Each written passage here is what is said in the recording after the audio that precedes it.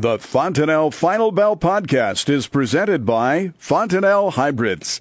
The solutions you need, the relationships you trust. Today.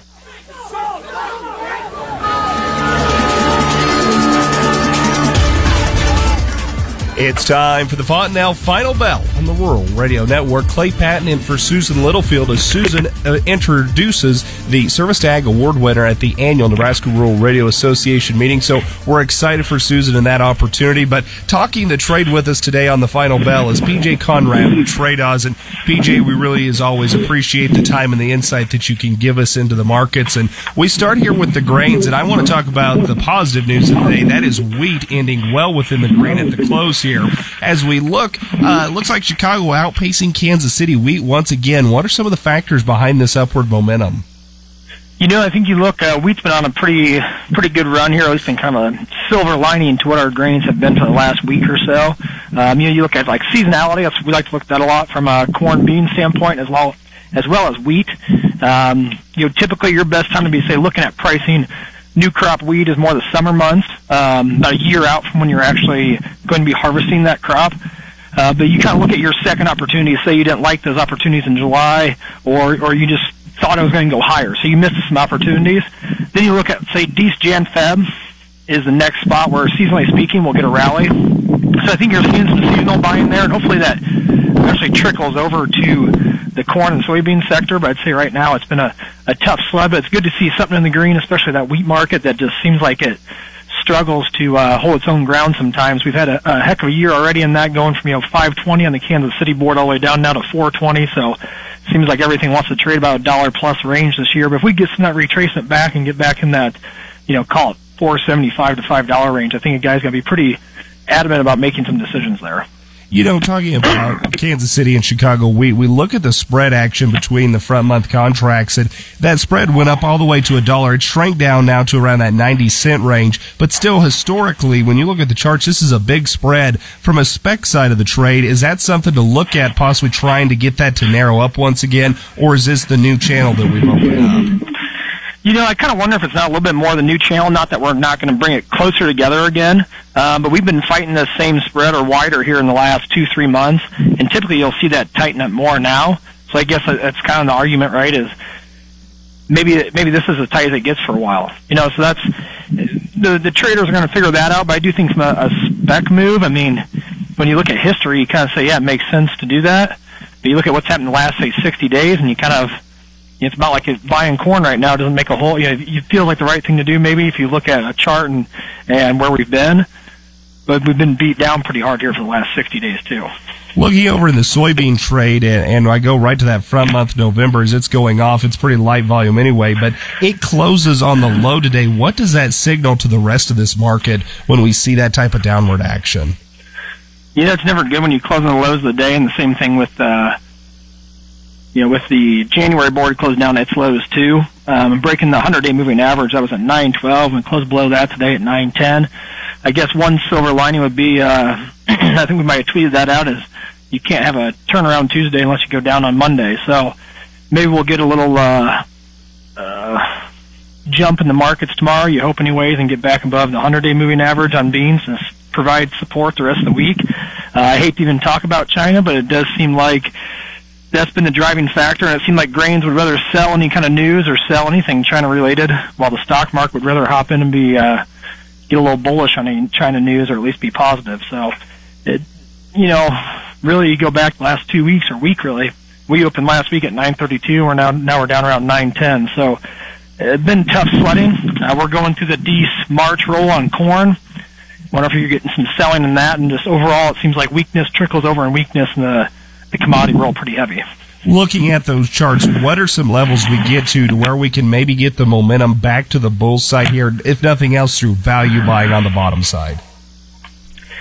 I thought we were probably there. And I'd say really now it feels like we are, especially on the corn side. Beans, maybe you'd argue we'd go a little bit lower, or have the opportunity to go lower, albeit not a good opportunity or not one people want to see, but it definitely seems like beans downside may be larger than what corn is today. Corn sitting at 367 on the Dec. It's always kind of interesting every year. We spend a lot of time the last month at, say, 380 to 395 on the Dec board. Here we are going through the Dec March roll, And what's that March board at? It's at 380, 377. So it seems like all that kind of comes back into alignment that by the time we roll, we're trading the same futures price we were against the D's a month ago. So unless there's something really fundamental that pushes this thing higher, it's going to struggle here until we get probably another week or two down the road.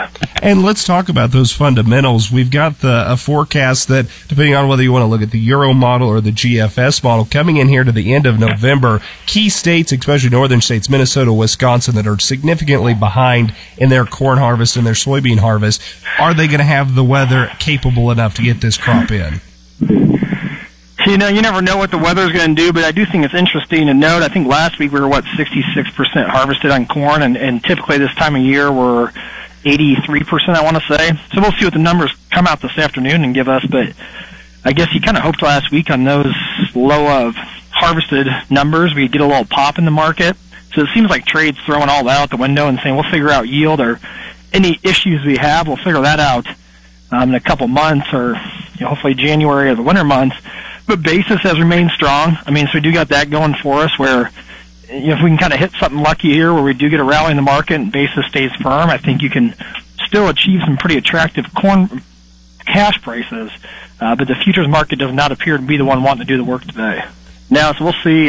This time of year is always going to bring a little bit of volatility too. Once we get through this roll, you might get a fresh set of buying to kind of step in and push this thing back, at least back to where we were 2-3 weeks ago. And that again, PJ Conradt with Tredas here today. We're talking a mixed overall close here on our grain markets, so we were higher in the Chicago and Kansas City wheat markets, lower, especially with soybeans. They led the way to the downside. January almost 10 cents lower. Corn, though, about 2 to 3.5 lower as well across its trading range. So an interesting day of the trade. Coming back in our next segment here on the Fontenelle Final Bell, we're going to look at what this could mean for acres in 2020, as well as what producers might be wanting to think about in their marketing strategy. We'll touch on livestock. It's the Fontenelle Final Bell on the Rural. Welcome back to the Fontenelle Final Bell on the Rural Radio Network. Clay Patton again in for Susan Littlefield. Tredas and PJ Conradt talking the trade with us today, focusing heavily on the grains in our first round. Again, wheat in the green, corn and soybeans in the red. And I guess, PJ, all of this, it kind of makes me look out to 2020 because obviously at the end of the day, a farmer is an economist and he's looking at his balance sheet wondering, where do I try to steer my ship into 2020? And that, with these current prices we're seeing, what do you kind of think this could dictate in terms of acreage choices coming into the 2020 growing season? Yeah, I'd say where things sit now, there's probably not many guys that want to plant beans unless they absolutely have to. And then that's kind of been the sentiment just from guys I've talked to anyways, that if they can go corn on corn, they're gonna. And maybe that's a year a guy should plant a couple beans just to keep themselves exposed to what could happen in the bean market. More long ways from planting, but I do think, do I think you go make a sale at 393? I mean, everyone's economics are a little bit different.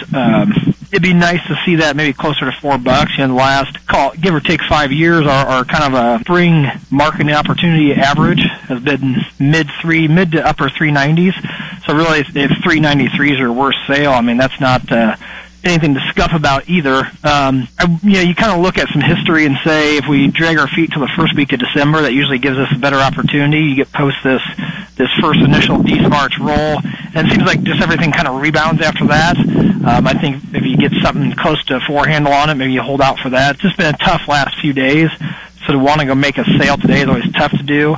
And time's on your side right now, too, to not have to make that sale. But I do think you want to get something done before the first of the year. So if we do have, a spring like next year where we tank the markets through the first half of the year and really get to the middle of May before we rally, you're not sitting there holding the bag thinking, man, I wish I would have done something at 393 because now we're at 363. And so that's, you got to put yourself in the what-if scenario that if we do pull back in 370 most of the spring for some unforeseen reason, how is that going to make you feel? And if it's going to stress you out, then you better do something today to either protect yourself or make a sale here. Flip over to the beans. I think it was maybe more attractive a month ago, and it's easy to say now when we were at 970 on new crop beans. That being said, 947, I believe, is where the D's 20 or the Nove 20's at. We'd be pretty happy to have that. I think the biggest, we kind of rallied back towards that 940 type range on the Nove 19 before it clicked off and went down lower. So, is it a level maybe you'll never see again? I don't know. It depends depends if we get a phase 1 deal signed, if China actually buys our beans. Yeah, you gotta, again, if you think you're going to plant some beans, kind of weigh your odds and say, are 950 beans really going to be the end of the world from a future standpoint, especially with carries where they've been the last few years, and if you can bin them, you could probably make those closer to, say, $10 type beans against July of 21. So there's opportunities out there. It's just, does a guy want to get whole hog in right now? I think you want to stair-step your way into it and leave yourself exposed to some upside, but also put yourself in position to not watch it go to 870 as well. And talking about from that protection standpoint, we really haven't had a ton of volatility into the market. Implied volatility really kind of setting fairly low across a lot of our grains. Is it a time for a producer to say, I don't want to fully participate in the market, but I want to have something? Maybe we should look at some options. Yeah, I kind of like using some short-dated puts here. If you want to do something along those lines and say, hey, let's at least put a floor on this market through the, kind of pick your date and say, when do you want to be 20% sold? I'd argue maybe try to kick that out to the spring sometime, and see if we get a little acre battle going, see if we get something done with China, maybe yield changes in January. Obviously some of those bean options especially can get pretty pricey. You can go sell a call above it depending on, what your comfortability is of being short calls and your understanding of it, but I think that is a good play to have at least a floor on it and say, hey, I'm going to give myself an open window for the next 90 to 120 days and then get out of it and make a sale. The biggest thing if you're going to do that is actually physically making the sale, even if you're unhappy the market didn't rally 40 cents like you wanted it to. And that can be the hard part is that, it chops sideways, that option expires pretty much worthless, and you're at the same spot and you spent, 20, 30 cents on it. Well, you still got to do something, or you could watch it go 20 or 30 cents lower futures-wise from there, and then really be double hit on any kind of sale you take.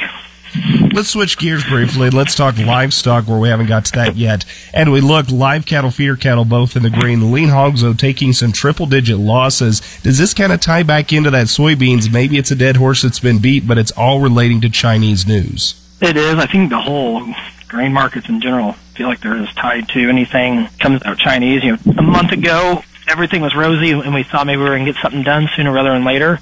And what do you know? We just keep kicking the can down the road. So I would agree. Cattle, I think you look at that, though, and say we're still at the upper end of where we've been the last couple weeks. Go ahead and look and say, what do you got finishing out in, say, April, February time frame, and try to make a sale on those fats, or at least protect your equity out there. And 2 cents isn't going to make or break your year. Again, we're talking with PJ Conradt of Tredas. And PJ, for producers that have listened to our conversation today, they want to continue the conversation and how Tredas can help them in their marketing plan. What's the best way to get a hold of you? They can call us at 402-858-7501 or find us on any social media at gotredas.com. Again, that is PJ Conradt of Tredas. You're listening to the Fontenelle Final Bell. Thank you to Fontenelle Hybrids and all their dealers for their support on the Rural Radio Network. You're listening to the Rural Radio Network.